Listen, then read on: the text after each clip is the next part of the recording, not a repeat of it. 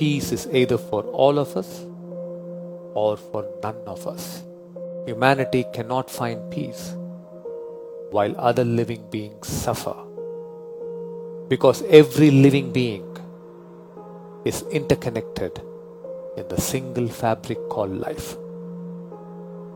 When you awaken to this experience of oneness with the trees and the animals, your hearts open up to the greater intelligence of the universe.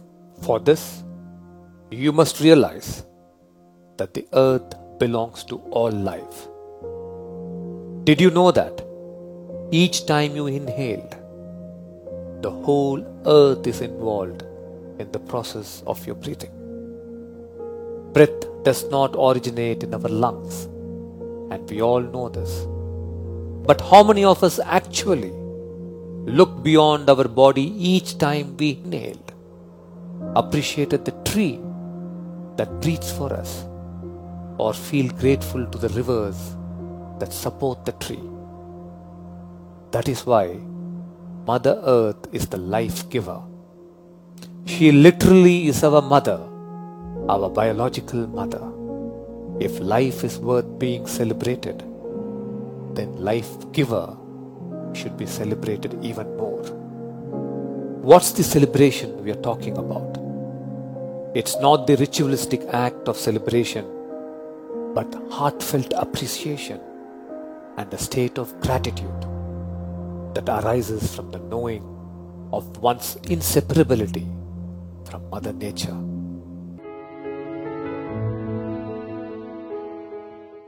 I think at an individual level, our actions are extremely important. A problem created by 8 billion people cannot be solved by a few corporations and governments. We have to take responsibility at 3 levels. At the personal level, we need to question everything we do. The moment we leave a room, are we flipping that switch? Because if we don't need that light anymore. If a tap is running, are we really using the water, or are we just letting it go to waste? Are we accumulating too many of personal belongings more than we need? These are questions we need to ask ourselves. And every action matters. Secondly, in terms of community, there's no one any more or any less.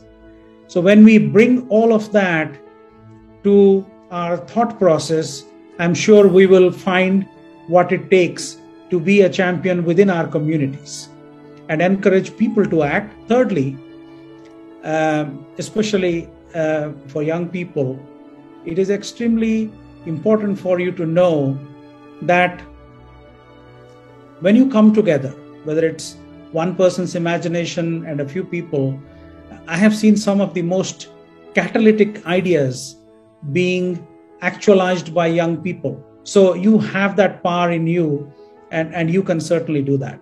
Now, as for governments, the governments have been in a conversation for too long.